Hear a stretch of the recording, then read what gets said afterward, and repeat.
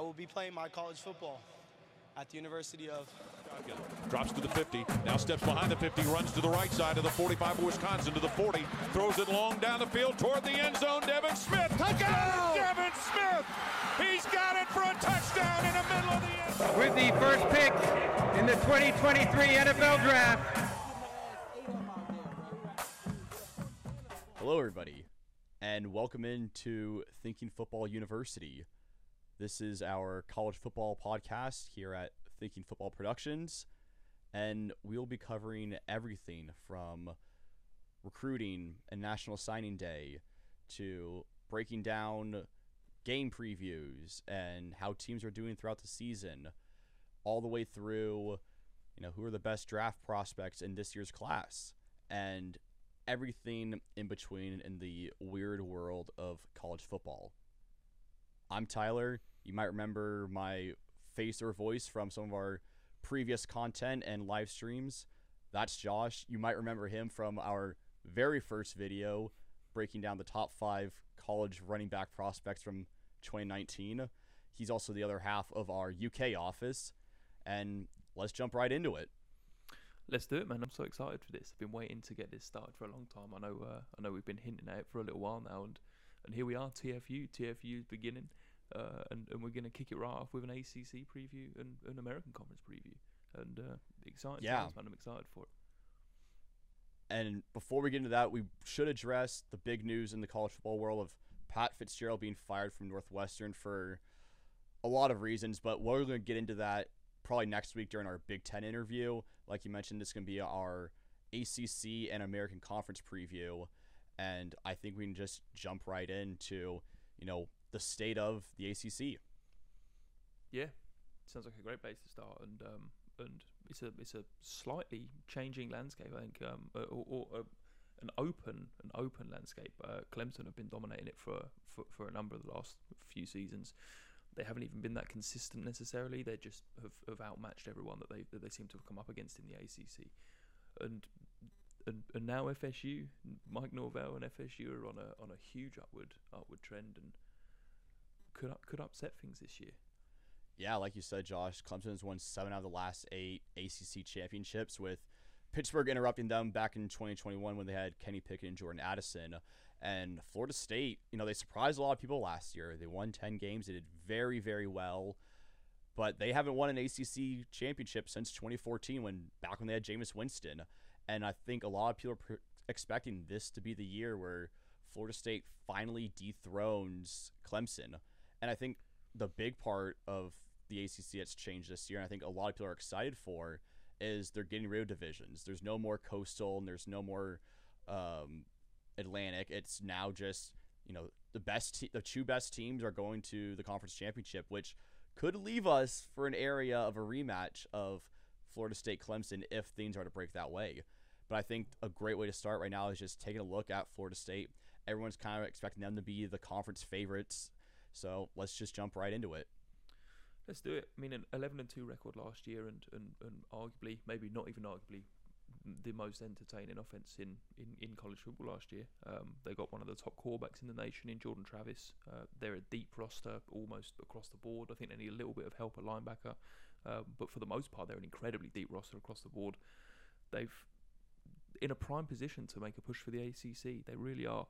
I think they've got the best O-line in the ACC. I think they outmatch Clemson almost at every single position on the offensive line. They've got top running back in Trey Benson. They've got Johnny Wilson, 6'7", 5 scores last year. The defense has 8 returning stars. I just think they're in a really strong position. Yeah, then that offense it's going to be explosive. And last year they started off a little mediocre, and people are like, is Mike Norvell on the hot seat right now? If he lost like 1 or 2 games, he might have been fired out of Tallahassee, but no. It really came down to just how well that offense executed, and with Jordan Travis really coming into his own, this is his 3rd year as a starter now. He's really matured and become a great quarterback, and Trey Benson's a fantastic runner, transfer from Oregon. He could have left for the NFL draft this past year, but decided to stay. Last year was his first full year as a starter, put up almost 1,000 yards rushing. I think a lot of people are expecting him to be a sneaky good pick as one of the top running backs in the NFL draft coming up. I know he's probably my favorite running back in the ACC, which is saying a lot considering Clemson has a really good running back as well in Jordan Shipley. And then Johnny Wilson, just how can you not love him? It's like if a power forward is playing receiver. Josh, I'm not sure if you saw him play against University of Florida last year, but every ball was just a jump ball to him, and he was just out muscling all the corners. He'd be in double and triple coverage. Doesn't matter. Just throw it up to Johnny Wilson. Just oop it up to him. He's going to come down with the ball, and he will be that number one target for the Seminoles this year. But my big question is, who's going to step up and be that number two receiver? You know, they lost Micah Pittman to the transfer portal. He goes to Utah, but he wasn't that much of a solidified number two. And they really didn't have a number two threat last year. So you'd like to see someone step up on that front.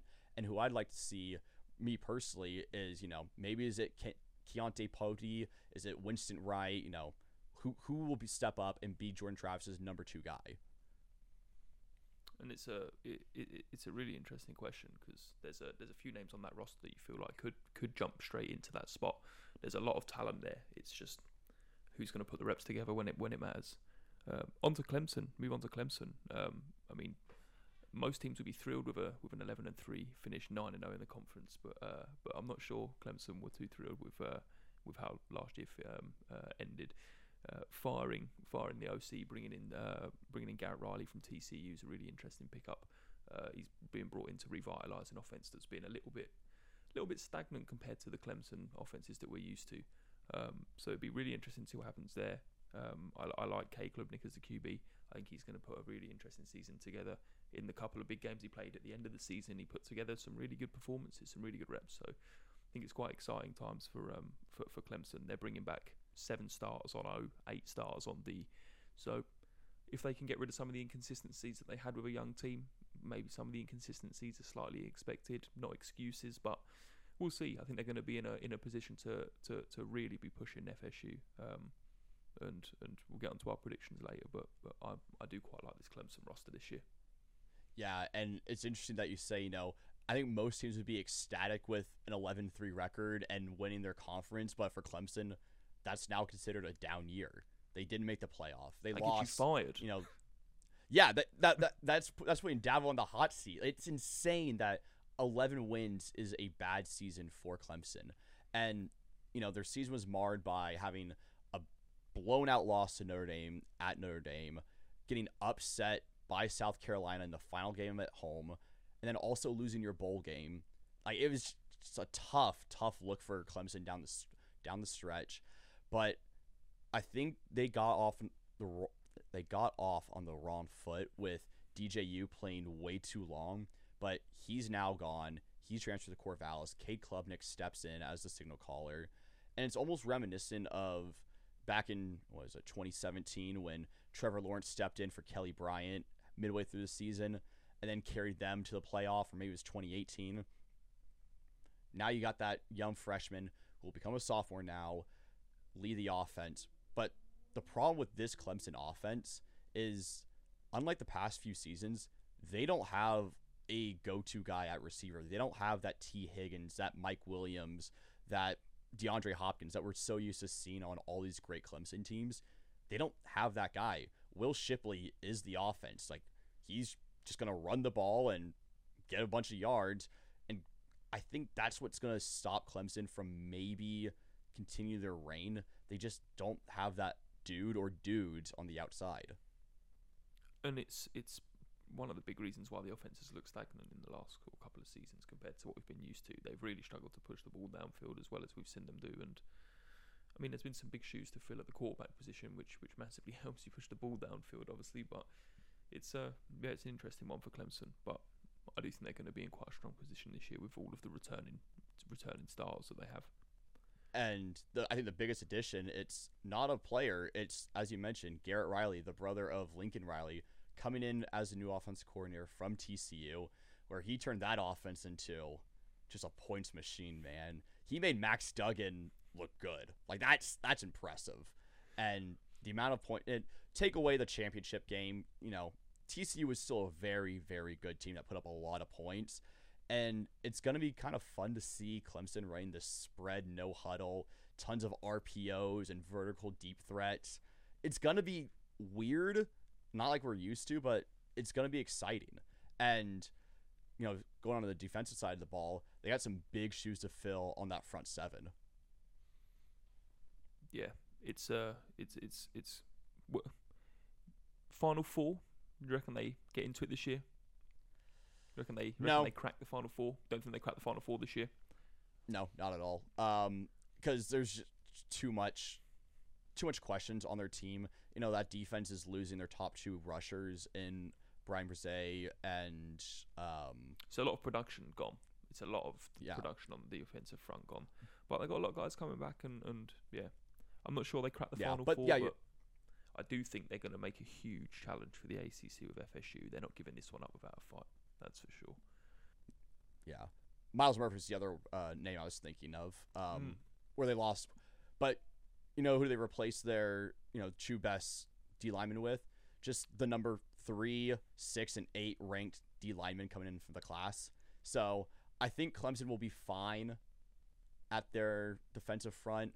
The back end was a good unit last year. It's just they lost Brent Venables. It was an adjustment at defense. So yeah, I don't think they'll get into that Final Four just because there's too many questions, too much inexperience overall. But yeah, like you mentioned, let's just bounce on over to Chapel Hill and on to North Carolina. And how do we not start with Drake May?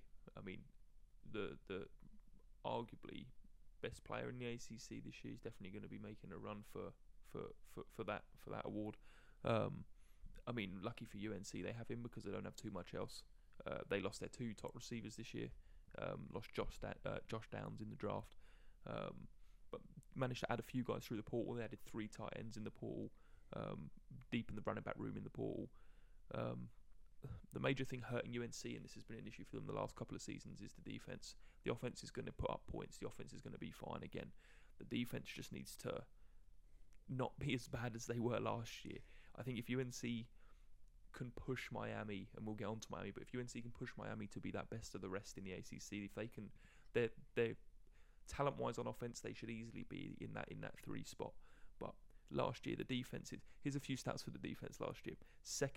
They were second last in yards allowed per carry.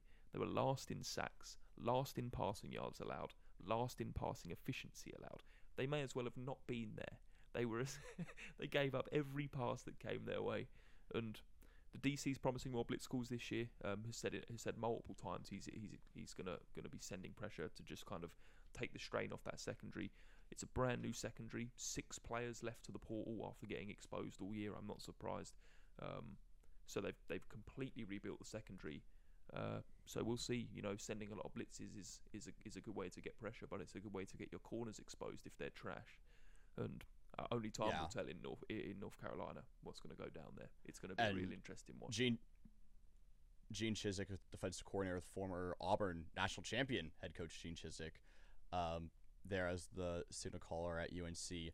But yeah, Josh, I think you hit the nail on the head. Is if UNC didn't feel the defense, maybe they win an extra 2 games. Like, they were bad. They gave up 45 points to Notre Dame, and Notre Dame was a bad offense. Although I did have the ability to watch them close out the season last year in the Holiday Bowl against Oregon, and the defense looked remarkably better, especially in that secondary. I was expecting like a high-scoring 49-47 game. I think it only ended up being 28-27, but the secondary was a lot better than I was imagining, and I think it was just because they already played 12 games. They got better down the stretch. Although you can't really say the same about UNC as a whole, losing 4 straight, especially a bad loss to Georgia Tech, a bad loss to NC State, a bad loss to Clemson, and then again losing their bowl game to Oregon. But I think the main story at UNC is Drake May. Is he going to be that number 2 quarterback going into this year's draft? Everybody's got Caleb Williams as their number 1. I think some people might try to put Drake May as their number 1. I'm not buying it. I think there's still a lot for him to build upon as well. Last year was his first full year as a starter, and I'd like to see what he can do without his top weapons like Josh Downs, and as well Antoine Green, the second leading receiver on that team. But it'll be interesting about UNC. I'm expecting a lot more of the same from last year, maybe even a little bit of a regression on the offensive side. And the way that offense is built is like they'll put up numbers, they will get guys in space, but I don't think that they have the playmakers on offense to really elevate them to that next level, where I'm seeing, they won, I think it was 4 games by 1 score last year. Most of that is on the defense being absolutely garbage, but if the offense isn't able to answer on 1 or 2 of those drives, and that's 2 extra losses on your schedule, 3 extra losses on your schedule, I think UNC is about to see a regression in their season. And the team that could pounce on that is Miami. Don't know if you want to lead us off into what's been going on in the I don't even know down what you call South it. Beach. Yeah. What do we call this? It's been a wonderful year for Miami athletics. If you look at NBA, MLB is going great right now. NHL had a great time. NFL did pretty well. Even their college basketball team, Miami, did very well. We made it to the Final Four. But you look at Miami football, and you're just like, what the hell happened? How was a team with so much talent and so much hype? How did they go 5-7? Well, let me tell you why. Because Mario Cristobal took over, and as Josh Gaddis' offense coordinator, they were great on paper, and that's that. They had 2 big wins to start off the season against Bethune-Cookman, and I think it was Southern Miss the other one. Then they lost a close one against Texas A&M, and then they got blown out by Middle Tennessee State. And that's when I think everyone realized, oh, Miami's not good. Tyler Van Dyke, to his credit, did get hurt last year and regressed a little bit, but that shoulder injury, Josh Gaddis' offense, almost the whole, a lot. It's a lot of the season. It was causing him problems. It was visibly causing him problems. They've recruited well again, though. But you still got to be able to adjust to run the ball, and they couldn't run the ball last year. And I think that's a bigger issue of Miami is, maybe Manny Diaz just left too much. He just left a void in the roster. Like, there wasn't enough talent in that second and third groups to take over for the starters, which, it's hard to blame Cristobal for that. It was his first year. He's brought some guys in from the portal. He's recruited some of his guys, and we all know Mario Cristobal is a great recruiter. I think the question is going to be is how is he going to develop these guys going into year 2? Josh, in year 2 at Oregon, and translate down to the field. Year 2 at Oregon, or year 1 at Oregon, Mario Cristobal went 8-4, lost a bowl game. Year 2, they went 12-2, won a Rose Bowl. So I think there is an expectation for Miami to make that jump to at least get 7 or 8 wins. They have a favorable schedule, but can they beat Florida? Can they beat Florida State? Can they beat Clemson? Probably not. Yeah, but and I think you hit the nail on the head there. Like I think they're a few years away from competing at the top, but I do think that we're potentially seeing them starting an upward trend. They're going from a good recruiting class to another good recruiting class. I think they're number 7 in the nation in recruiting this season, which is considering what we're seeing on the field and considering kind of the other universities that are on offer, the other college teams that are on offer. That's they're doing very well recruiting wise, and yeah. Whilst we potentially see a regression in the other teams around them, this could be the season they start to try and climb that ladder and slowly start to try and reposition themselves as one of the stronger teams in the ACC. And we haven't seen Miami reach that national power level since probably 2017? Yeah, 2017. Mark Richt's final year at Miami, where they got to number 2 in the polls. And then they lost to Pitt, and that kind of sent them spiraling and lost their bowl game there. So I think Miami is, like I said, a year away. It's just the talent's not there yet. I don't think Tyler Van Dyke is the quarterback that people thought he was. I saw a lot of people comparing him to Justin Herbert. Not the same. He's a very good quarterback, but not quite on that level. And quick correction, they don't play Florida this year. They have Texas A&M as the SEC school. But still, I don't see Miami beating Clemson. I don't see him beating Florida State. I don't even see him being half the ACC. Like, they're right there in that middle pack, but I just don't think that they have the playmakers to do so. No, and not to dog Van Dyke, but if he was on that Justin Herbert level, they'd have won more than 5 games last year. I promise you. Absolutely.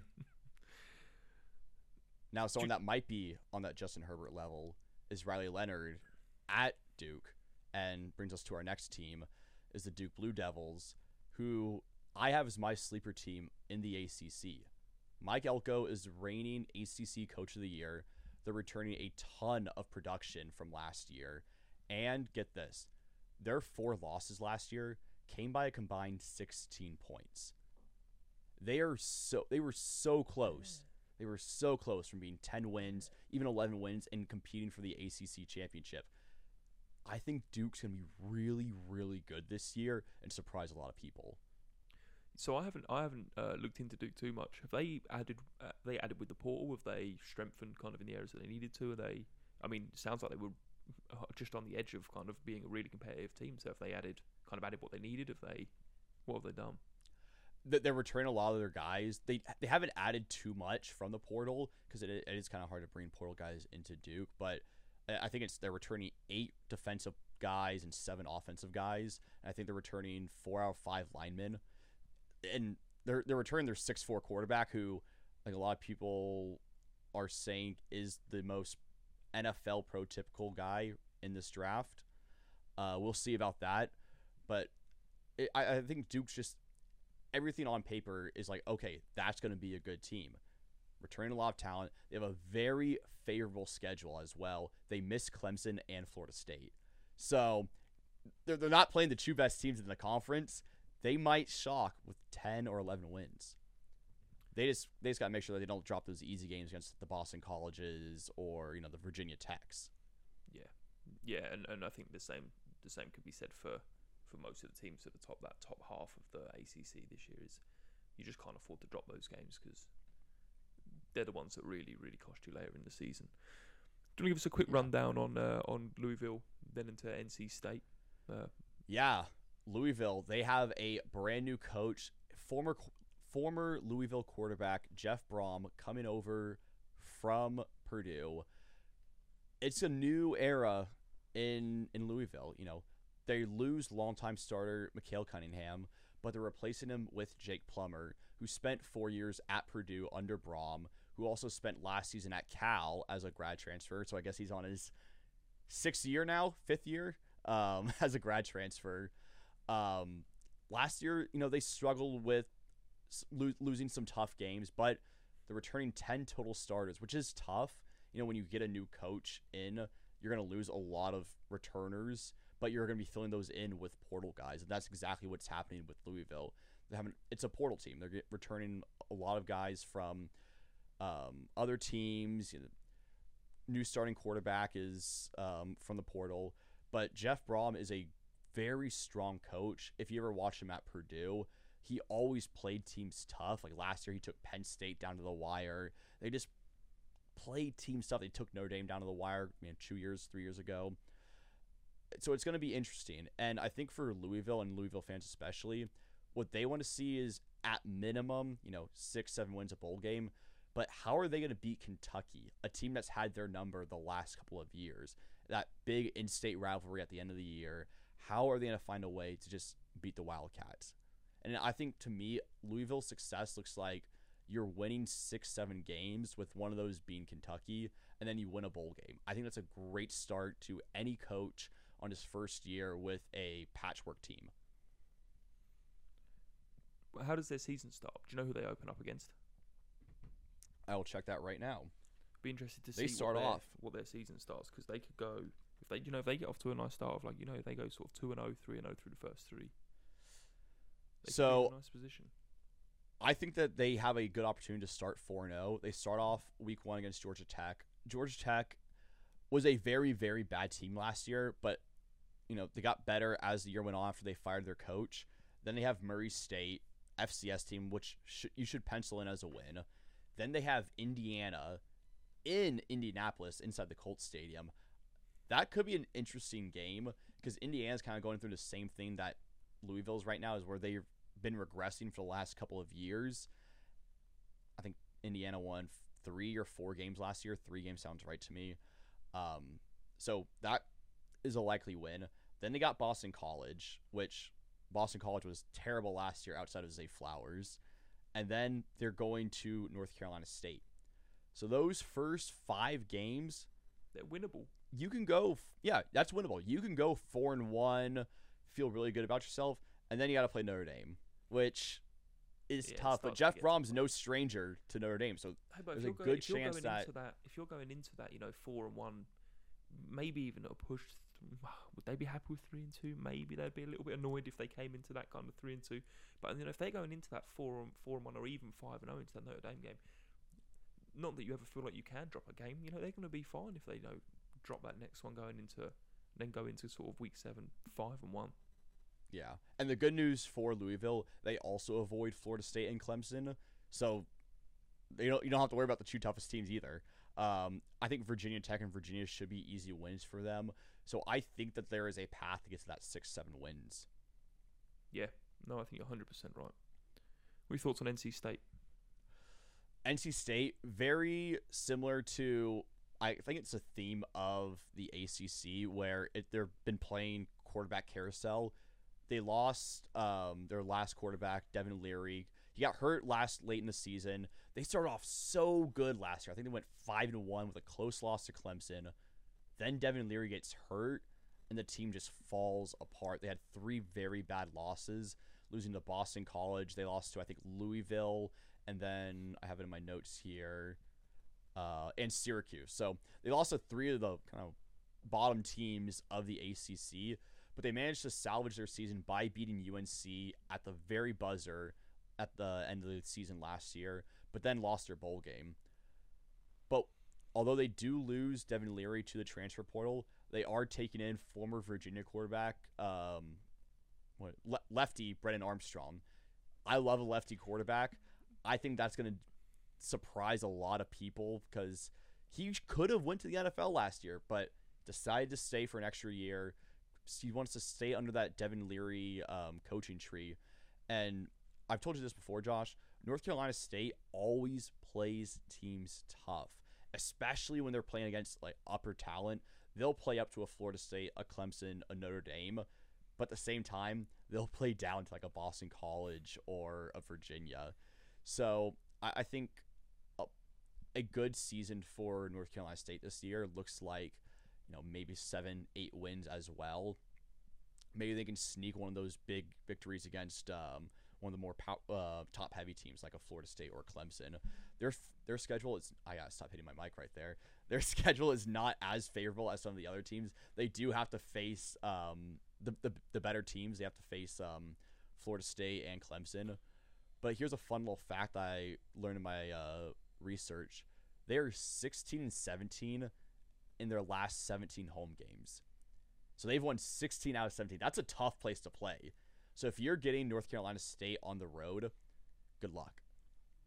Yeah, that's a really impressive record, actually. That's a really impressive record. And as you say, those teams that play teams close can always go on a quick run of 2-3 wins or with 2 of them being unexpected wins as well. Because if they're always in the game, they always have a chance. And suddenly one of these seasons that they have, if you do that for 3-4 consecutive seasons, at some point one of them seasons you're going to win more than the bookies said you'd win, more than you're going to beat your over under for the season, because it's when you're one of them teams that play people close, it will happen. I played on a team that was like that, and we got our fair share of upsets. And that brings us to Wake Forest, who is a team that has a huge question mark next to them. They lost their longtime signal caller, Sam Hartman, to Notre Dame. He transferred out at the end of last season. And it's going to be a big blow for Wake Forest because he felt like he's been there forever. But the good thing about Wake Forest, in my opinion, is under that Dave Clawson offense, that slow mesh read where the quarterback just keeps the ball in the running back's pocket for, it seems like 6 seconds, then pulls it and throws a quick slant without any illegal men downfield. It's a plug-and-play offense.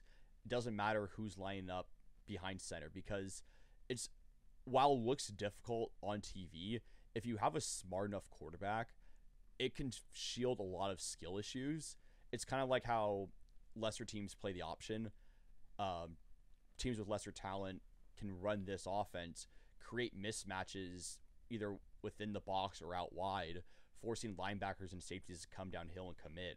So I think Wake Forest will be okay when it comes to their offense. It's just they just lose so much. They also lose their top receiver, A.T. Perry, to the NFL draft from last year.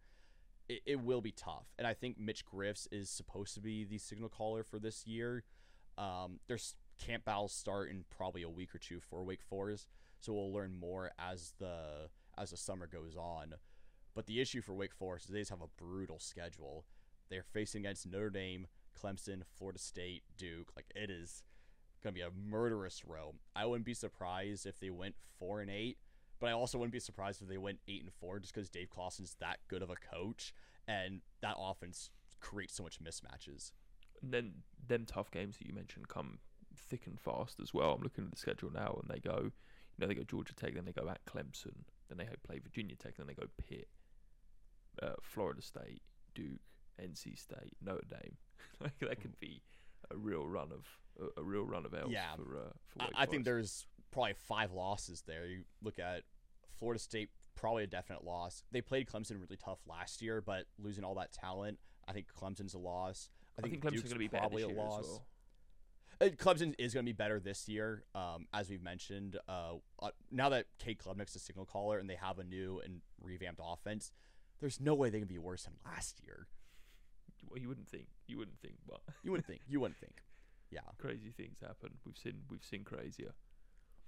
But do you want to jump onto some key names from kind of the remaining ACC teams? We're going to go into kind of full deep dives for them, but I know we've kind of highlighted a few kind of key players that we wanted to highlight going into the season. Yeah, let's jump into the bottom half of the ACC. Let's start off with Pitt Panthers.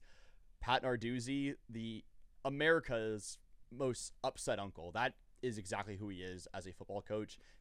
He called out Deion Sanders about maybe a month or two ago about recruiting players in the portal. He's just such a grumpy uncle, but he has validation because all the good Pitt players get poached from there. And who's left at Pitt this year? A whole lot of nobodies, except they got Boston College transfer Phil Dracovic, native son of the Pittsburgh area. And this is his third team now, third quasi-ACC.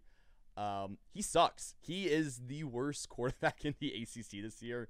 Watching his film while doing our Zay Flowers breakdown from last year, oh my God. Pitt's offense is going to be terrible. I will mention Pitt also lost their top lineman, Kalijah Cansey, to the draft this past year. I don't think they'd return a whole lot of production on defense, so I think it's going to be another down year for the Pitt Panthers. Jumping into another team that I'm expecting a down year from is the Syracuse Orange. They lost their top running back, Sean Tucker, but they returned Spencer Schrader at quarterback. I think this might finally be the year that Dino Babers gets fired. He was on the hot seat to start off last year, but he pulled out some wins to keep his seat a little bit cool. I don't see it for Syracuse this year. They're gonna be struggling. And that also takes us to Boston College, another team I think is probably the worst team in the ACC this upcoming year. If they didn't have Zay Flowers, they were the worst team in the ACC last year as well. Yes. Zay Flowers won them at least 3 games last year on his own. They're bad. They don't have a quarterback. The offense, they lose their best player. The offensive line was garbage. I think I've seen turnstiles in the subway in New York with better defense than them. It's not going to be good in Chestnut Hill. I think Jeff Hafley will also be on the hot seat this upcoming year. He's got a losing record through 3 seasons. I don't see how he survives this season, especially if they go under 500. Virginia Tech, another team that expecting to be bad. Grant Wells returns as a signal caller, but there's just not enough supporting cast on that team. Virginia Tech's been struggling the last 3-4 years, ever since the end of if you're watching on the YouTube, my guy Beamer right there.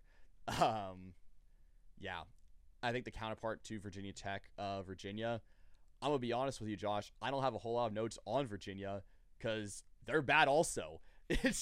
They don't return anybody. Last year I think they went 3-8, 3-9. The bottom half of the ACC. Everyone's gone in the pool. Yeah. Well, they lost people in the port. They lost their top player to Florida State on the defensive side to the portal. what's fun about the ACC is the top is like so strong and like feisty, and the bottom is just a dumpster fire. Like these bottom Clemson six play no one. When Clemson get double Yeah. digit wins every year, it helps when you play no one. Yeah, and Virginia's just they lost Brennan Armstrong to the portal. They lost him to North Carolina State, as we said earlier. They lost their best DB to Florida State. Believe his name is. Give me 1 second. Shoot, why am I not remembering it? Yeah, but doesn't matter. We'll figure it out later. But yeah, Virginia's garbage. Sorry, Virginia fans. And then Georgia Tech. I actually think there's reason for optimism for Georgia Tech this year. Jeff Collins was awful, and as soon as they fired him, they started winning games. They have a huge upset win against North Carolina at the end of the season that I think gave them a lot of momentum. So I think there's some positivity to be had in Atlanta under Georgia Tech. And there you have it. There's Looking our first look at the ACC. I'll be interested to go into now before we touch on another team that is a partly we'll call them a part ACC team. But before we go into them, I'd be interested to go into with that kind of everything that we've just said on the ACC. Who's your top two? Josh, I think we have the exact same top twos. I think it's quite Number easy one this year. for me, is Clemson and Florida. I see them both meeting twice this season. I see them meeting the regular season. I think it's week 4, and then later on in the ACC championship game. Yeah, and I've got the exact same two as you. I'll echo Shocker. your words almost directly. I think it's quite an easy one this year. The next question, though, is a little bit harder. You got to pick between them. Who do you think wins the conference this year? This is a very tough one because, everybody's jumping on Florida State. However, I think it's going to be a split decision. I think Florida State might get them first, then Clemson wins that division. I think Dabo is going to be hard-pressed to lose the game twice, and I think he's going to have Florida State figured out. I think it's going to be 2 very fun and great games, but I'm taking Clemson as my ACC winner. And I really want to play devil's advocate just for the podcast, but I have to say, I was hoping you was going to go Florida State because I'm totally on board with you because I'm with Clemson as well because I really think they're going to be stronger this year than they were last year. As much as I kind of want to see Florida do it, I'd love to see them kind of kick, the long term kind of dominating force off the top of the ACC.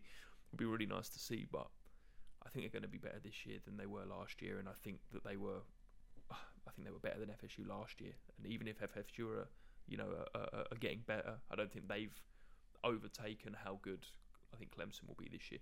I still don't think they're going to crack I still don't think they're going to crack the Final Four just yet, but I do think they're going to have enough to win the ACC again.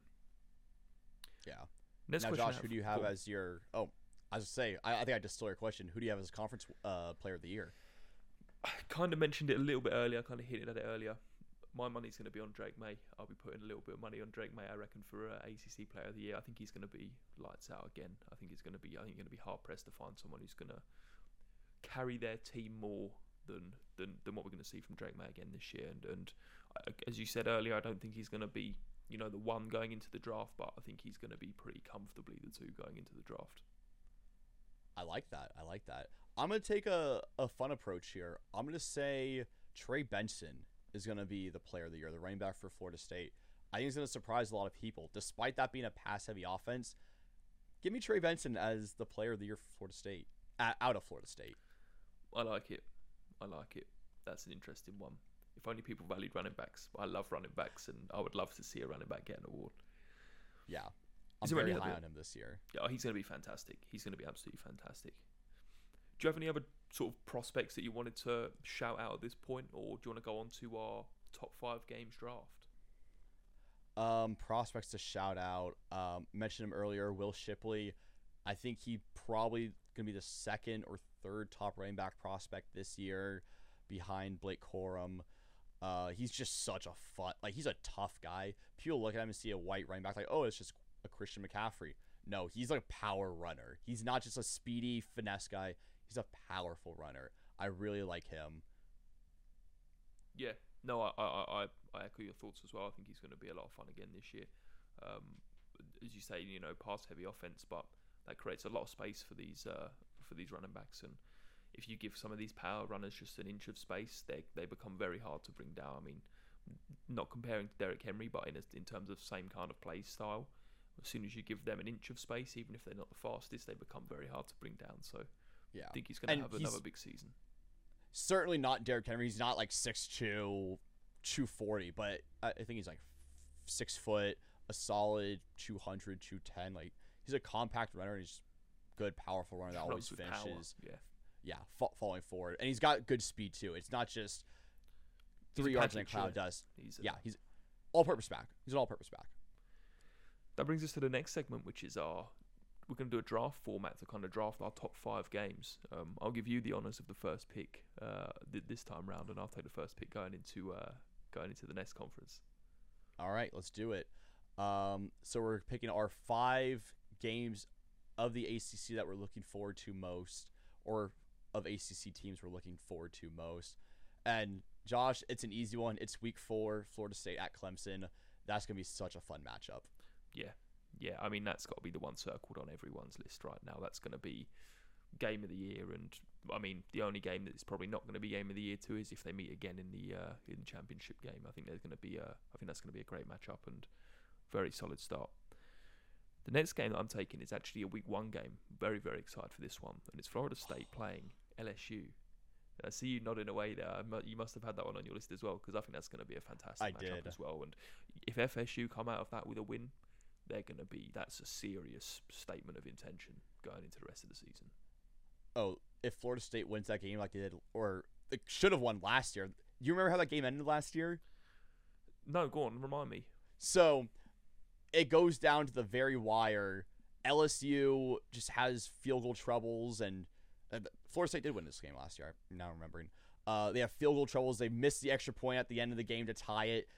It was an absolute bonkers game. It was also that Monday night game of week 1, so it was a standalone game. Oh, that was so much fun. That's a great pick. Yeah, I think it's going to be a great one. All right.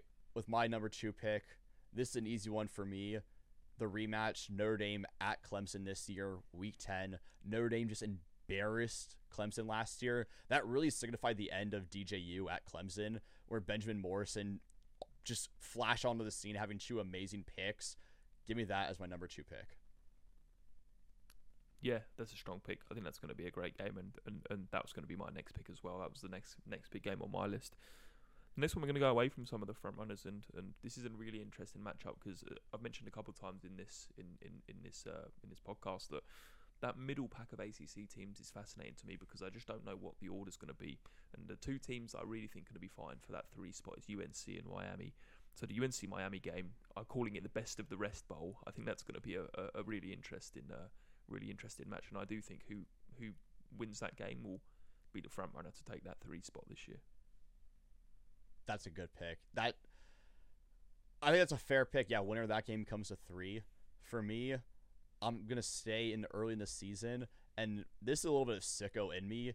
2 teams that finished below 500 last year, and 2 teams that really fell flat of their expectations versus the preseason hype. Give me Texas A&M at Miami this year. I think that's going to be the benchmark game for both those teams. Mm-hmm. Whoever comes out of that game with a victory, I think their season's going to go on an upward trajectory, while the losers kind of be wandering their head, like, what happened? Like, are we doomed to repeat?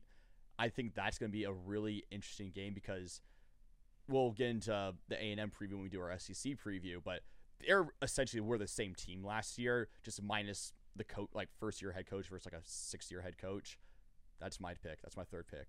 Yeah, no, that's a really interesting one. And, both sub-500 teams looking to bounce back. And it's the second game of the season, so it's a major tone setter going into the rest of the season if they come out of that one victors. The next one I'm going to take, I put in brackets next to this, is it legal? Because I don't know if this is a legal pick. But Notre Dame USC is... Okay. Borderline. So, if I knew... I'll give it to you, just because. Yeah, they're ACC, but it's Notre Dame. ACC. Yeah, well, they're like, all right, I'll give it to you. I've got a couple backups, but I've got to mention. I've got to give a special mention to that game. I think that's going to be a fantastic. At least have an ACC opponent with them. We're not doing an independence. So I needed to mention. I'll give it to you. Yeah, I'll give it to you. I think that's going to. I love that pick. I think that's going to be a great game. And all jokes aside, no, I think that's going to be a serious battle. And I honestly don't know who's going to come out on top. I don't know if you have any sort of early inklings on where you would lean with that game, but I think that's going to be a real close matchup. According to the sports books, USC is a 3-point underdog in that game, which is just home field advantage for Notre Dame. Yeah, buy while you can, Josh. Buy while you can. I'll be taking the 3-point. Because remember last year, Notre Dame had chances in that game, but Caleb Williams was literally too much. He won the Heisman that game. I don't see how much changes, especially since Notre Dame lost all their pass rush, and we'll get into our Notre Dame preview in just a little bit. But I think USC should be the favorite in that game, and I'd expect USC to win, barring elements like if it's a mild night in South Bend in middle October, which it rarely is. I would take USC as the favorite. Yeah, I can feel that. One, and I'll definitely be taking them at -3. I quite like that line, or +3. Sorry, I do like that +3. line. Yeah, them at 3-point underdogs. For my fourth pick, this is a rivalry game, and I'm dubbing this the NFL QB hype overload game. This is going to be Duke versus UNC. Both these quarterbacks are going to get a ton, and I mean a ton, of media hype in between January and April of next year. I'm talking Riley Leonard. I'm talking Drake May. Rivalry matchup. I think it's going to be a very fun game because you called UNC Miami the best of the rest. Don't leave out Duke now. I think Duke can fight for that third spot, especially if they can beat UNC at UNC, something they haven't done in quite a couple of years. Yeah, and as we kind of said earlier, you think UNC are potentially primed for a little bit of a regression at this point as well, and there's a couple teams that are going to be chomping at the bit to kind of overtake them, which is your Miamis and your Dukes, and there's going to be some really interesting storylines come the end of this season, because we could see a massive drop off for a team that, well, or a huge drop off. That's if you're expecting a little bit of a drop off, but you could see a real big drop off of a team that suddenly loses 3 games that that you think they should be winning, or some one possession games go kind of in the wrong direction, and suddenly a team like UNC is looking at a 3-4 win season, and suddenly there's a lot of pressure on that coaching staff. I wouldn't say a 3-4 win season, but I think it's a bit harsh. But yeah, a bit harsh, but they could be looking at maybe they're 4 wins through 8, where you're sitting at 4-4, like, oh, we gotta win out. Yeah. And this game I'm taking is a rivalry game, and it didn't happen last year. It was the first time it didn't happen since '69, and it is Virginia Tech at Virginia. I just think there's going to be an extra edge to that game because it didn't happen last year. I just think there's going to be a little bit of an extra edge. There's going to be just think it could be a fun watch. Just could be trying to not kind of stick with all of the big teams as well through the whole of the segment, giving a little bit of a shout out, to some of the lower end of the ACC. You get some real fun games when some of the lower teams match up. And what do you think of that one? Yeah, if you recall last year, very unfortunate the game didn't happen because of the tragedy that happened at Virginia with the shooting happening within 2 weeks before that game was supposed to happen, and a former player or a current player tragically passing away. And that game will have a lot of emotions in it because two schools have gone through some terrible tragedies in the past. So I think those two schools coming together, there'll be passion, but also a lot of love in that game for two rivals. I do like that pick. Who you going with next? For my fifth pick, I'm surprised we haven't had a whole lot of overlap in our picks. I'm gonna go.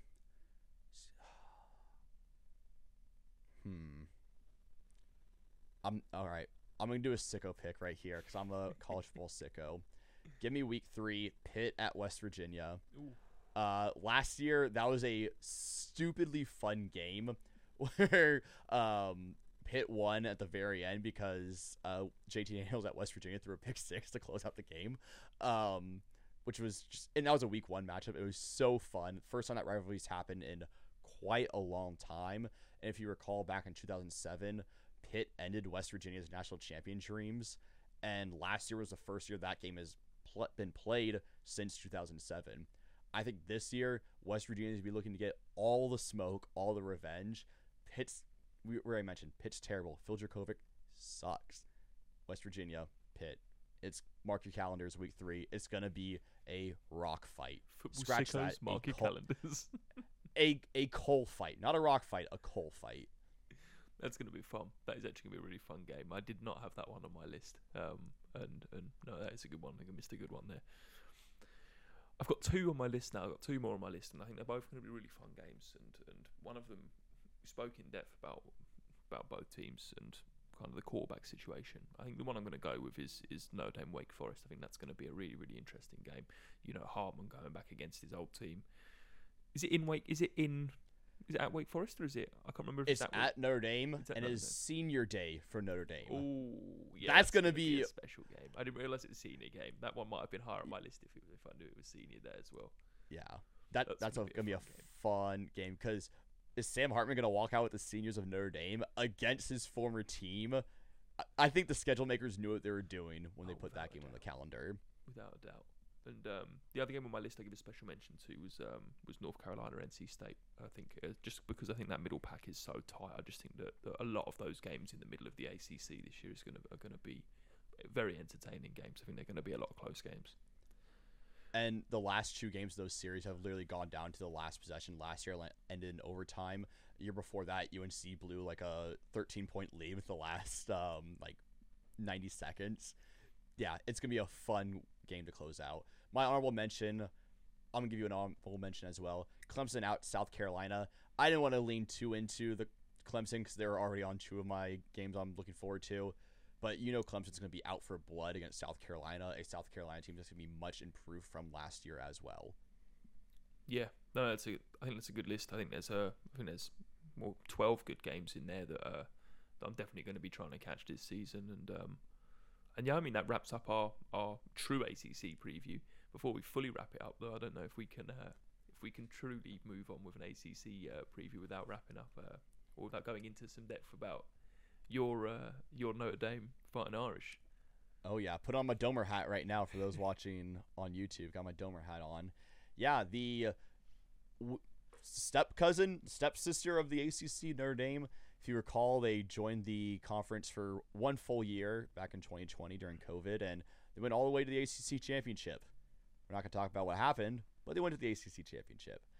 And Notre Dame, if you told Notre Dame fans last year, hey, you're going to go 9-4 and win a bowl game, they would have been completely happy with a first-year coach doing that. Now, if you told them how they got there, they probably wouldn't have been as happy. With 2 horrible losses, first to Marshall, then to a terrible Stanford team, that left a lot of Notre Dame fans with a bad taste in their mouth, and they want Marcus Freeman fired after 5-6 weeks. Absolutely insane. But they pull out some really good wins throughout the year. They smacked BYU, they won a close one against BYU. They should have smacked BYU. They smacked Clemson, and they lost, a tough one to USC, but they were just outmatched, outclassed, and the refs helped them a lot. I watched the film. There was holding on every play of Caleb Williams, but it's Caleb Williams. You can't hate him that much. And then they won a bowl game against a good South Carolina team to finish 9-4. And there was a lot of hope and optimism going into 2024. And then the portal opens, and they lose Drew Pine, their first starting quarterback. Then they lose Tommy Rees, their offensive coordinator, to Alabama. Tommy Rees, by the way, played at Notre Dame and lost to Alabama in the national championship game. And Tyler Buckner, the quarterback who started the season but got hurt, joined Tommy Rees in the portal to Alabama. And we're now living in a world where Alabama's poaching players from Notre Dame for the portal, which is kind of interesting. But they also lost one of their top receivers in Logan Diggs, and they lost him to LSU, where he's joining his former coach, Brian Kelly. They got Caleb Smith to transfer in from Virginia Tech, but he immediately medically retired. So the big question for Notre Dame is, what's year 2 of Marcus Freeman going to look like? I think the short answer is we don't know. They're having a new offense coordinator. They're having a brand new quarterback, as we've mentioned before, in Sam Hartman. They returned some good production in the backfield with Audric Estime. He's a true power running back. You're talking like a Derrick Henry style, true power runner. Last year was his first full year as a starter. I like him a lot. They lose their best tight end, their go-to pass catcher, Michael Mayer, to the NFL draft last year. But it's tight end university. So whoever steps up in that tight end spot, I have full confidence in will be a solid tight end because they've sent 13 of their last starters to the NFL. I don't see why this will be any different. But to me, their biggest loss. Sam Hartman's going to get production out of guys, even if they're not top receivers. He's shown he could do that, before he transferred. Yeah. So, and it will be interesting though, seeing Sam Hartman in an offense that isn't RPO heavy and that slow mesh read heavy. I wonder how he's going to be able to do in like just a standard five-step drop and like taking 1, 2, 3 reads. Yeah. I think that's going to be really interesting. And I'm guessing he chose to go to Notre Dame to get that experience because I'm assuming he has NFL aspirations. And if you're talking about a gimmicky offense, Wake Forest is like the most gimmick of offenses. You're not going to see anything like that in the NFL. So that's going to be a big question there. And on the receiving side, who's going to be their tried and true pass catcher that they haven't seen since really, Chase Claypool. I think Tobias Merriweather, he kind of fits that mold of the Claypool slash, I'm blanking on his name. Miles Boykin is the other one I'm thinking of. Like a big body outside receiver that can win some jump balls. You saw a little bit of flashes last year, but not a whole lot of production. Same with Lorenzo Styles. He's more of that shorter, faster guy. But again, you saw some flashes, not a whole lot of production. The biggest loss, though, to me for Notre Dame from last year wasn't on offense, wasn't on defense. I'm talking about losing their special teams coordinator, Josh. Losing Brian Mason, the guy who had 7 punt blocks for the Irish last year, who schemed great punt blocking, and they're also a very solid punt team and return team and kickoff team. Losing him is their biggest loss. Some teams won't get 7 punt blocks in 3 or 4 seasons, maybe even more. In 7 years. In 7 yeah, seasons, in 7. Yeah, no, it's absurd, and they were a fantastic unit, and I've watched some of the tape, and they were a lot of fun to watch. So yeah, I think genuinely you will feel that loss. You win games because of special teams. You lose games because of bad special teams. That is one you're going to feel. But yeah, that wraps up our ACC preview. Is there anything you wanted to add, just as final thoughts? I got a couple more notes on Notre Dame. Far away. Can't mention Notre Dame without mentioning probably the second best freshman defensive player last year. Benjamin Morrison, the All-American corner, terrific shutdown corner. He is a fun stat for you, Josh. He is the only underclassman on the defense for Notre Dame. 10 of the starters are juniors and above, so it's going to be a very veteran defense with the best player being a true sophomore. I think that's going to be very fun. I think there's some questions on the defensive front of who's going to fill in to be that pass rusher that Isaiah Foskey was kind of the guy last year. Who's going to do that? They got some good transfers in from Ohio State to kind of fill that void. But what's really damning for the Irish is their schedule. 3 just brutal tough games of Ohio State, but you get them at home. USC, you get them at home, and Clemson on the road. That's going to be tough. Yeah, it's a rough schedule, but this is one like Notre Dame seem to always have a few tough teams on their schedule. They never seem to have an easy season, and I think this is one of the reasons why. When they're competing against Clemson's and Clemson, like the teams like Clemson are playing sort of no one kind of note, and they're coming out with 10 wins every year. Notre Dame are kind of just below them in the win total, but they're playing like a infinitely harder schedule. They become hard to compare, and I do think that Notre Dame kind of become a little bit victim to that, just in kind of the experience I've had from watching the last few years. I agree. But I agree. Some of the other games on the schedule. They play at Duke. They play at NC State. Tough games there. At Stanford, they lost to them last year. Stanford shouldn't be an issue for them, but we'll see. Pitt should be an easy win. Louisville, again, tough, but should be easy. Central Michigan. And first game of the season, baby, Navy in Dublin. That'll be a fun game. That will be a fun game. I'm still wondering if I want to Josh, try and get tickets. I got one piece of trivia. Oh, you got it. You got to get tickets. I got one piece of trivia for you. Can you name the first Notre Dame player drafted in the NFL? The first? Ooh. The first. Can you give me the year? This 1939 or 38. But I'll give you a big hint. I think I know of this. a very famous writer from your side of the country, your side of the world, shares the same name as him. It's the dumbest piece of trivia question I know. I don't know. The only name coming into my head is Shakespeare, but I can't think of a player. It's Shakespeare. Who's the player? Because I don't have a player. William Shakespeare. A man named William Shakespeare was drafted in the 3rd pick to the Pittsburgh Steelers. He played backer. That is incredible. That's the dumbest piece of trivia you'll hear all day. And that truly wraps up our ACC breakdown. We'll leave it at that. What more can we add British to that? literature, from British literature to the American Conference. Let's jump into it.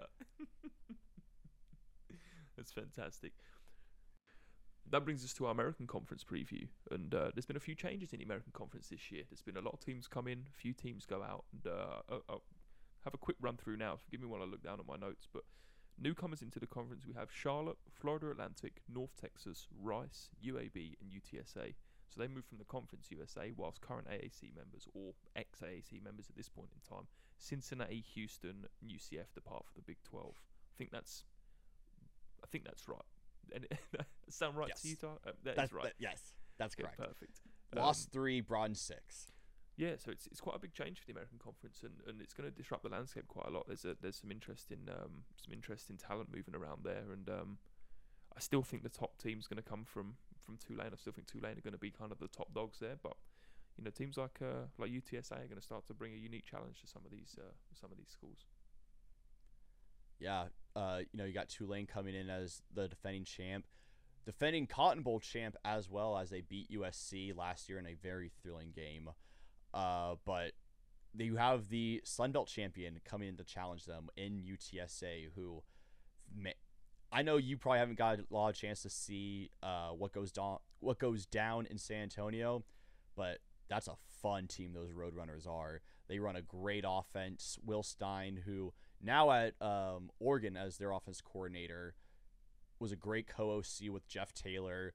They run a lot of deep looks, vertical passing game with a lot of option running. Frank Harris is just a awesome lefty QB. UTSA is going to be that challenger there. But besides them, the Americans kind of looking like the middle of the ACC, where there's just going to be a bunch of challengers there. You got SMU, who kind of had a disappointing season last year when I think they went 7-6. I think a lot of people were expecting them to be a lot better than they were. I think people expect them to challenge for the top position in the American, but they didn't. You got newcomers like Florida Atlantic, where Tom Herman, former Texas coach, is now the signal caller down there in Boca Raton. You got a new signal caller at University of Alabama Birmingham with former Super Bowl champion Trent Dilfer, who is certainly been a character in the media spotlight.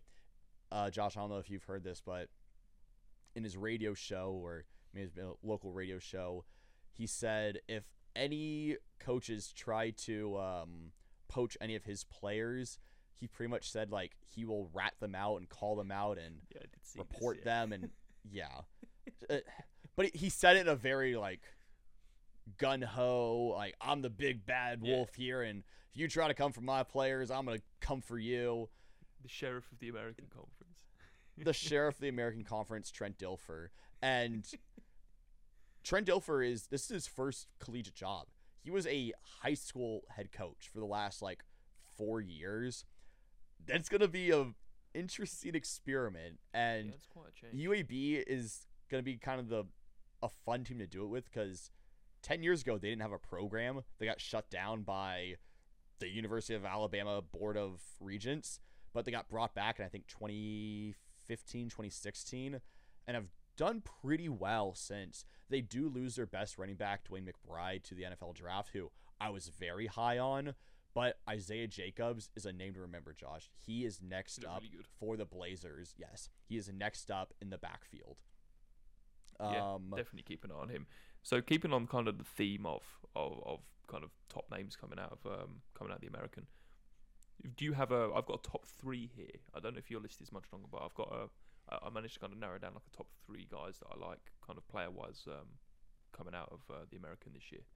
Then I'm kicking off with classic Memphis running back position. They always have running backs out in Memphis. I don't know what they feed them out there, but they always have good running backs. In fact, if you're a long time fan and you do remember my voice on the first ever video we released, there was a Memphis running back in there, and I'm not going to shout the name out, but if you get it in a comment on the video or tweet us, then I'll give you a bonus point. I'll send you a sticker. I've got some TF stickers laying around. But Blake Watson. I'll give it another hint. Yeah. Well, Mike Norvell was the head coach also for that Memphis team with that running back, so that's we tie that all together. So there's another hint there, yeah. But Blake Watson this year at Memphis, I think he's going to be fantastic. I mean, just the staple Memphis running back, big, powerful runners. They seem to find these guys that just seem to be bigger, faster, stronger than everyone else in the in their conference. So Blake Watson, big one to watch for me. I think another name to watch from Tulane is Jaquan Jackson, the receiver, who was kind of their go-to guy last year. And good size, good speed. I could see him being maybe a late day 2, early day 3 guy next year. I was a big fan of his last year. Yeah. No, it's a great shout, and he's someone who I'll definitely be trying to look out more this year, because I didn't see too much of him play last year. So there's a name here that I'm going to try not to butcher the pronunciation of, but it's Cam Pedeslew, the safety from Tulane. I think he's going to be redshirt junior. I think he's going to be a very, very strong candidate going into the season. He ranks 7th on the Louisiana defense in tackles when he played for Louisiana. He's made 30 tackles from safeties. He loves flying downhill, making those hits, and playing run support. And I think he's going to be an interesting one to watch going into his 4th year of play now. I believe he was. What I have here in front of me is he was freshman, then redshirt freshman, redshirt sophomore. So be interesting to see what he does this season if he gets on the field. He's got 2 more years of eligibility left also, which I love. Yeah.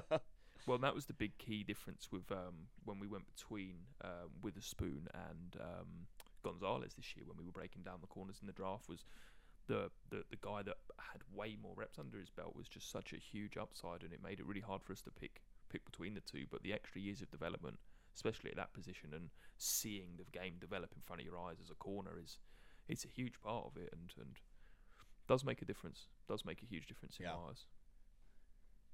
Another name I got is I'm trying to butcher this as well. DeCorian Clark, the receiver for UTSA, Frank Harris's go-to target. I think he's going to put up some solid numbers, and we see so many receivers get drafted in the NFL now that I can definitely see him being a day 3 guy, because teams just want bodies and just want that next diamond in the rough.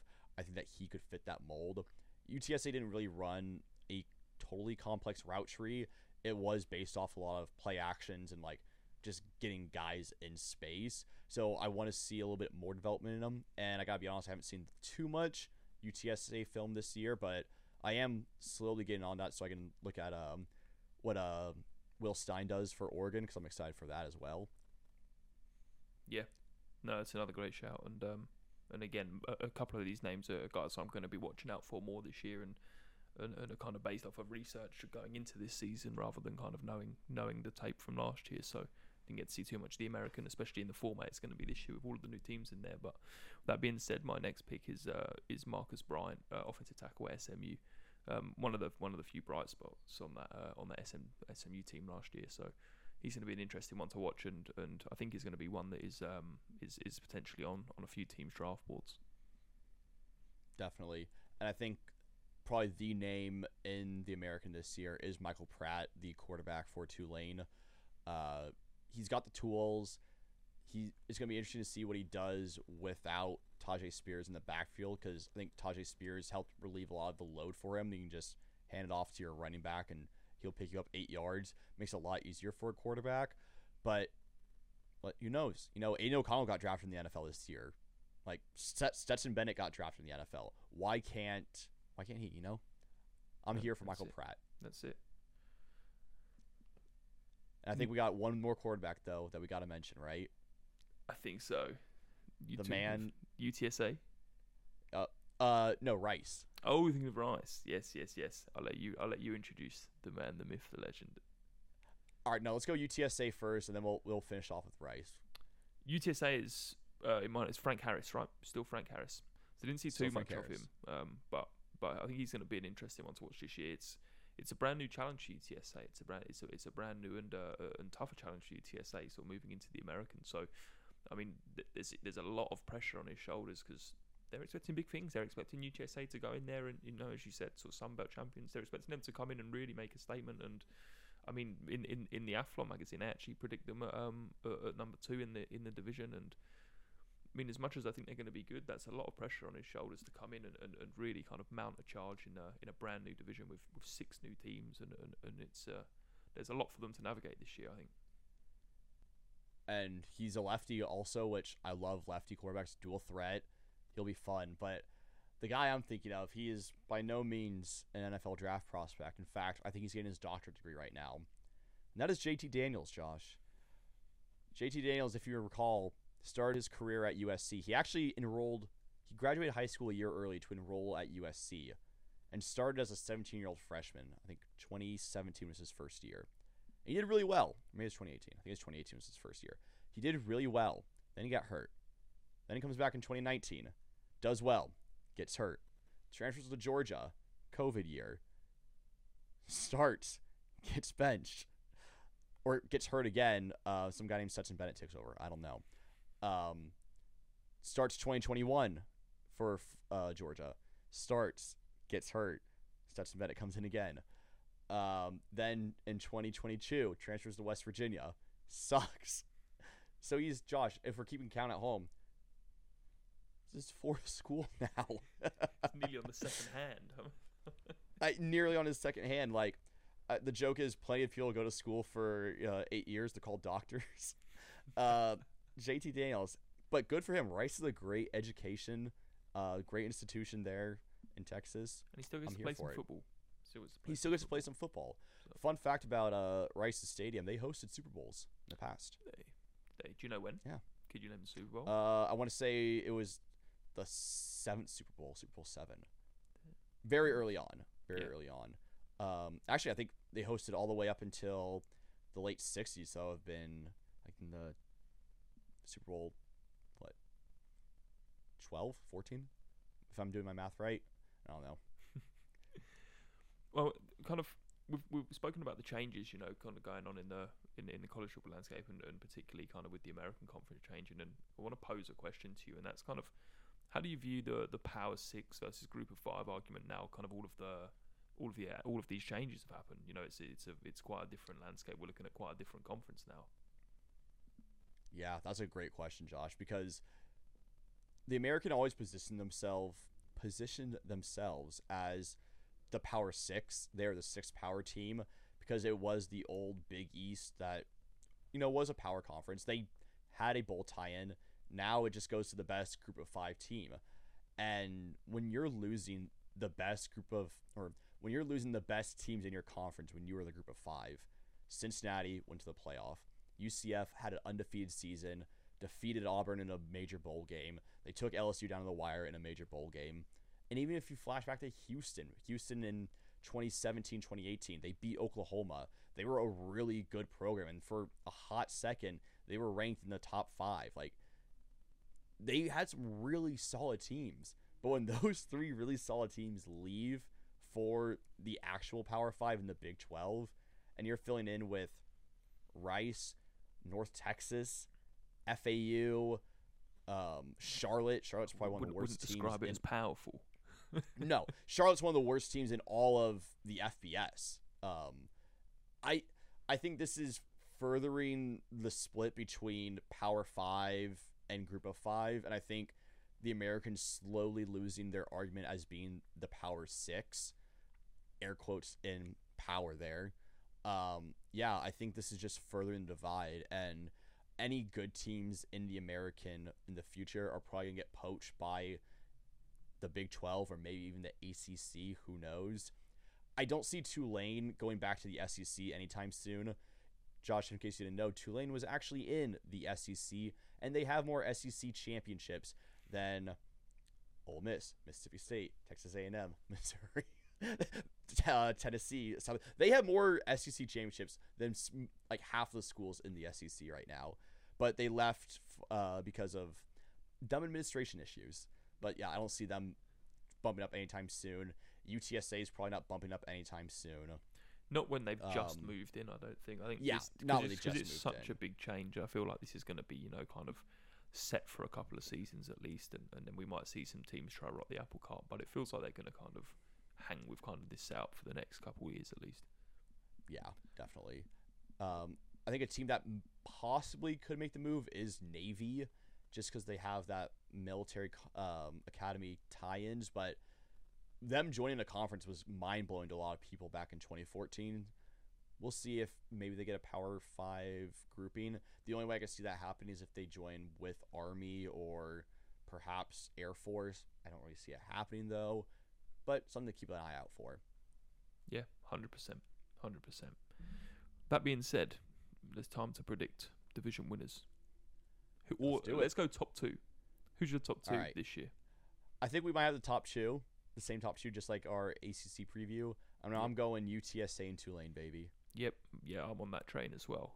It feels quite obvious who the top two are in both of these conferences this year, and I think it's quite comfortably going to be Tulane and UTSA. I'm taking Tulane over UTSA as well this year. I think they're going to go back to back.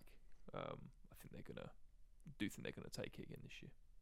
All right, for the sake of argument, I'll take UTSA then. I think they're going to come in and be the new top dogs of the American. They're going to win the Sun Belt. Next year, all right, we're going to win the American. I'll take UTSA. I like that. Jeff Taylor's built a force down there in San Antonio. Yeah, no, I think they are going to play them close. I think the UTSA Tulane game is going to be interesting, and that kind of leads us on to. I don't know if you have a key kind of player of the year that you wanted to mention. I don't have anyone that's kind of stood out on my list right now, or at least anyone that's clear enough. So I'd be interested to see who you've gone with, if you've got a name. For me, it's Frank Harris. He is I mentioned it, he's an electrifying player. He's a lefty QB. He'll throw for 6,000 yards in the season and run for 3,000. Like, he's that caliber of a player. Yeah. He's going to be just fun to watch.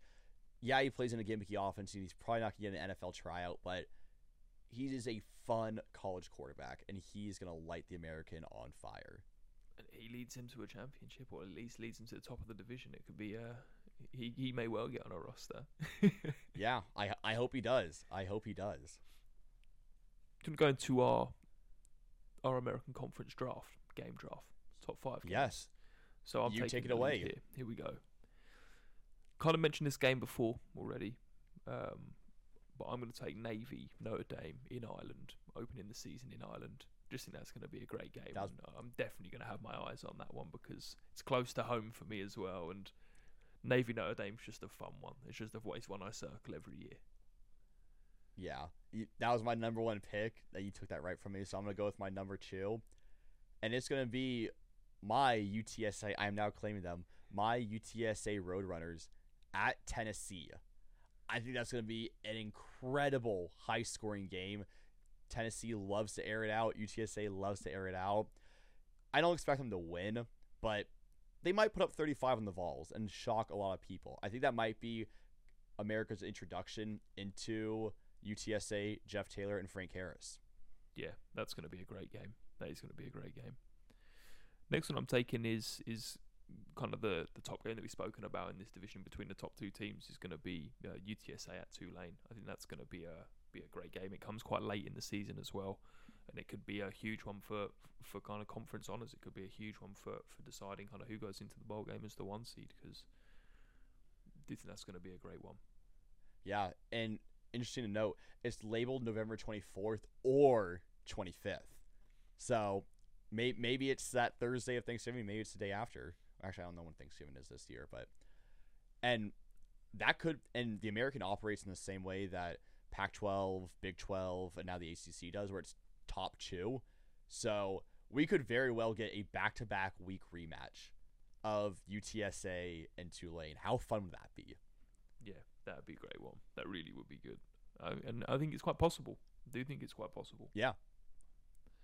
My next pick is going to be another American versus SEC matchup. It's going to be Ole Miss at Tulane. That's right. Ole Miss is traveling to New Orleans to play Tulane at Tulane's home stadium. Based off what Tulane did last year against USC and shocked everybody by defeating the Heisman Trophy winner, I think they got it in them to beat an SEC team at home and be like, yeah, we're still that same Tulane team. I'm here for it. Yeah. No, I love that one. Do love that one. I think that's going to be a fun game, and I've got that one circled as well. Next one for me is going to be SMU. SMU when they play TCU. I think that's going to be a really interesting matchup. I don't know what TCU are going to be this year, and we'll get into them when we get to our conference breakdown for them. But I think that's going to be a great one. I think that's going to be an interesting game. I don't know too much what to expect from the Mustangs. You know, they can be hit and miss, but I do think they're going to play TCU close, because I think we're going to see a little bit of a regression from, or maybe a lot of bit of regression from TCU this year. And that is a big-time rivalry game in Dallas-Fort Worth. The Battle of the Iron Skillet. Last year, TCU won 42-34. So I think we could expect some points in that game. I like that pick. For my next pick, I'm sticking with my Roadrunners. It's going to be UTSA at former American Conference member, now Big 12 member, Houston. How's this for a storyline? Houston leaves for the Big 12. UTSA comes in to take their spot. And UTSA beating them, saying, hey, look what you missed out on. We're better than y'all. I like that as a game. I think Houston's going to be regressing a little bit. Dana Holgorsen isn't the coach that he used to be at Houston. Give me the Roadrunners again. Yeah. No, I love it. I think that's going to be a great game, and it's actually would have been my next pick was going to be UTSA Houston, because I think that's going to be a fun one. The next one for me is, I feel like a little bit of a cheat again. I feel like I've cheated at both of these because this feels like an obvious one. But Army versus Navy, December 9th. I wanted that one. In Foxborough. That's going to be sensational. I didn't realise it was in Foxborough as well. That's just going to be... Neither did I. In early December, that's going to be... that's going to be a beautiful game. Yeah. I am so excited for that. Yeah, that's going to be a lot of fun. Gillette Stadium hosting 2023 Army-Navy. That's going to be December 9th. That's going to be a fun one. Gillette's going to be rocking. And Army-Navy it's a standalone game. It's always the week after the conference championships where they just have their own special moment. No one cares about the playoff. No one cares about whatever's going on. No, it is the two academies battling it out, literally just running at each other at full steam. It's going to be a 17-14 final. Maybe that's high. Maybe that's an over for them. Maybe it might be a 10-6 game. I love that pick, Josh, and I'm so mad that you got it. For my next one, this is going to be a little bit of a sicko pick. And on paper, it doesn't look that good. It's Rice at Texas. Now, in storylines, this is where I'm going to get you. Texas, is it going to be Arch Manning or is it be Quinn Ewers starting? I don't really care. All I care about is JT Daniels getting his third shot against the Longhorns at his third separate school, Josh. He faced them against USC. He faced them while at USC. He faced them when he was at West Virginia. And now he's facing them when he's at Rice. I'm so here for it. He hasn't won, or at least I'm sure he hasn't won any of these games. I want the third chance of JT Daniels versus Texas. That's going to be my fourth pick. That's going to be a real fun game. And as you said, we've got no idea who's going to be throwing the ball for Texas, which is going to just add to the fire. Whoever it is just going to add to the fire. If it's Quinn, if it's Arch, if it's anyone, it's really going to add to it. But no, it's a nice pick. That's a nice pick. Where are we now? The week one week 1 game. Yeah, it's a week 1 game. Oh, well, that's going to be good fun. Oh, we really don't know who's going to be throwing the ball then. Now my final pick. I got 3 more left on my board, and I have 2 left on my board right now. I have 2 left on my board. Be interested to see if any of them are the same. Looking at my list. All right, I know who I'm going to go with. A team I have not mentioned yet. 2 teams I have not mentioned yet. And that's going to be SMU versus Memphis. Because Memphis, a little bit of a run team. SMU, a bit of a passing team. 2 contrasting styles of offense, but one guarantees for sure: points, points, points. It's going to be a scoring fest. Am I going to watch this game? Probably not. Am I paying attention to it? Absolutely. Give me SMU Memphis as my 5th game. That will intrigue me. And that was the one I was going to take. Points. That was the next one on my list, and I think that's going to be a good one. But if you're here for points, I think my last game, I think, will give you points. And I'm going to go with UAB UTSA. So last year the game ended 38-44. And I think, again, that's going to be another real fun one. I do think UTSA are going to be too much for them again, as they were last year. But UAB are going to pose them a challenge again. UAB run them close every time. So it kind of wraps up our American conference, our American preview. Yeah. And if you had any final notes you wanted to add to that. Any final thoughts? No, all I'm saying is invest early in UTSA and Frank Harris. That's all I'm saying. Invest early. He's all aboard the UTSA train this year. I am. I'm a roadrunner now. Meep. Okay, cool. So I guess the next thing to do is to just run you guys through kind of what the plan is for the next few weeks. I mean, as we kind of mentioned at the start of the podcast, this is TFU. We're going to be bringing you every bit of college football, crazy world of college football. So we're going to be bringing you games, the coaching carousel that's sure to fire up within the first 4 weeks of the season, it seems, at this point. We're going to be bringing you the news. We're going to be bringing you the scandals. Everything that we can fit into the podcast is going to be coming. Previews and all that kind of stuff. We're hoping to drop every Monday through the season, all the way up to the final bowl game, I think is the plan at the moment. I don't know if you wanted to give a quick rundown of what we've got coming up the next few weeks, Tyler. Yeah, so next week we're going to be doing our Big Ten and MAC preview. After that, we're going to have our Big 12 and Sun Belt preview. Big 12 and Conference USA preview. After that is my favorite preview. It's going to be the Pac-12 Mountain West preview. And we're going to be wrapping it all up with the SEC and Sun Belt preview. And that's going to take you all the way up into, I think, week 0, where we'll do kind of our first intro weekly show, where we're going to take a look at week 0. There's some games going on there. Headline Notre Dame, Navy. Unless Josh is there, then maybe we'll get him live, boots on the ground from Ireland. Yeah, live from Dublin. And then from there we'll just be doing weekly shows, probably in the style of recapping the first half of the show, being recapping the week before. I just hit my mic again. I gotta stop doing that. Recapping the week that happened, and then previewing the week coming up, and we'll do that every week all the way through the end of conference championship. We'll look at bowl season, take a break, and then take a look at the playoffs. And then after that, it's draft season. And if you are familiar with our channel and you've been with us a long time, you know that we love the NFL draft and all these college prospects. This is going to be the place to listen, where we're going to be talking about, we're going to be going very deep. And that's what we do. Kind of our plan. That's what we do. But that being said, I'm going to plug the channel. Shouts out Thinking Football. You could go over, follow us on Twitter, on Instagram, on all of the socials. Subscribe on YouTube. We're so close to 100,000. Just so subscribe. Close. I'm gonna put it right. Just put graphics. Put above. Subscribe right here. Yeah, subscribe to the channel. Follow me and Tyler on Twitter. Our Twitter handles have been below us the entire podcast. So if you haven't followed this yet, then what are you doing? Follow me on Threads. I'm on Threads now. It's at Ty the Guy. Like we'll throw that somewhere around here. Yeah, we'll thread it. We'll thread it together. Subscribe to the Patreon. That's where you're gonna be able to see these episodes a little bit earlier. You're gonna get all lot of more our college catalogs scenes. on there. Everything's our entire on there. college catalog's on there. Discord access. You'll get Discord access, where we're gonna be interacting with the fans a lot. Kind of what you guys want to see in the show. You can ask us any questions. We'll happily have a little Q&A at the end of every show if you ask us questions. Yeah, so join the Patreon. Follow us on all the socials. Subscribe. Subscribe on all your podcast feed, wherever you listen to your podcast. I think we'll be on Spotify, iTunes.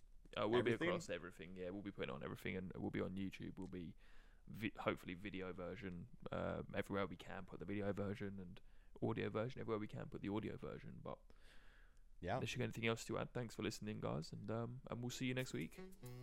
Yeah, take care, and next week's a big Big Ten week.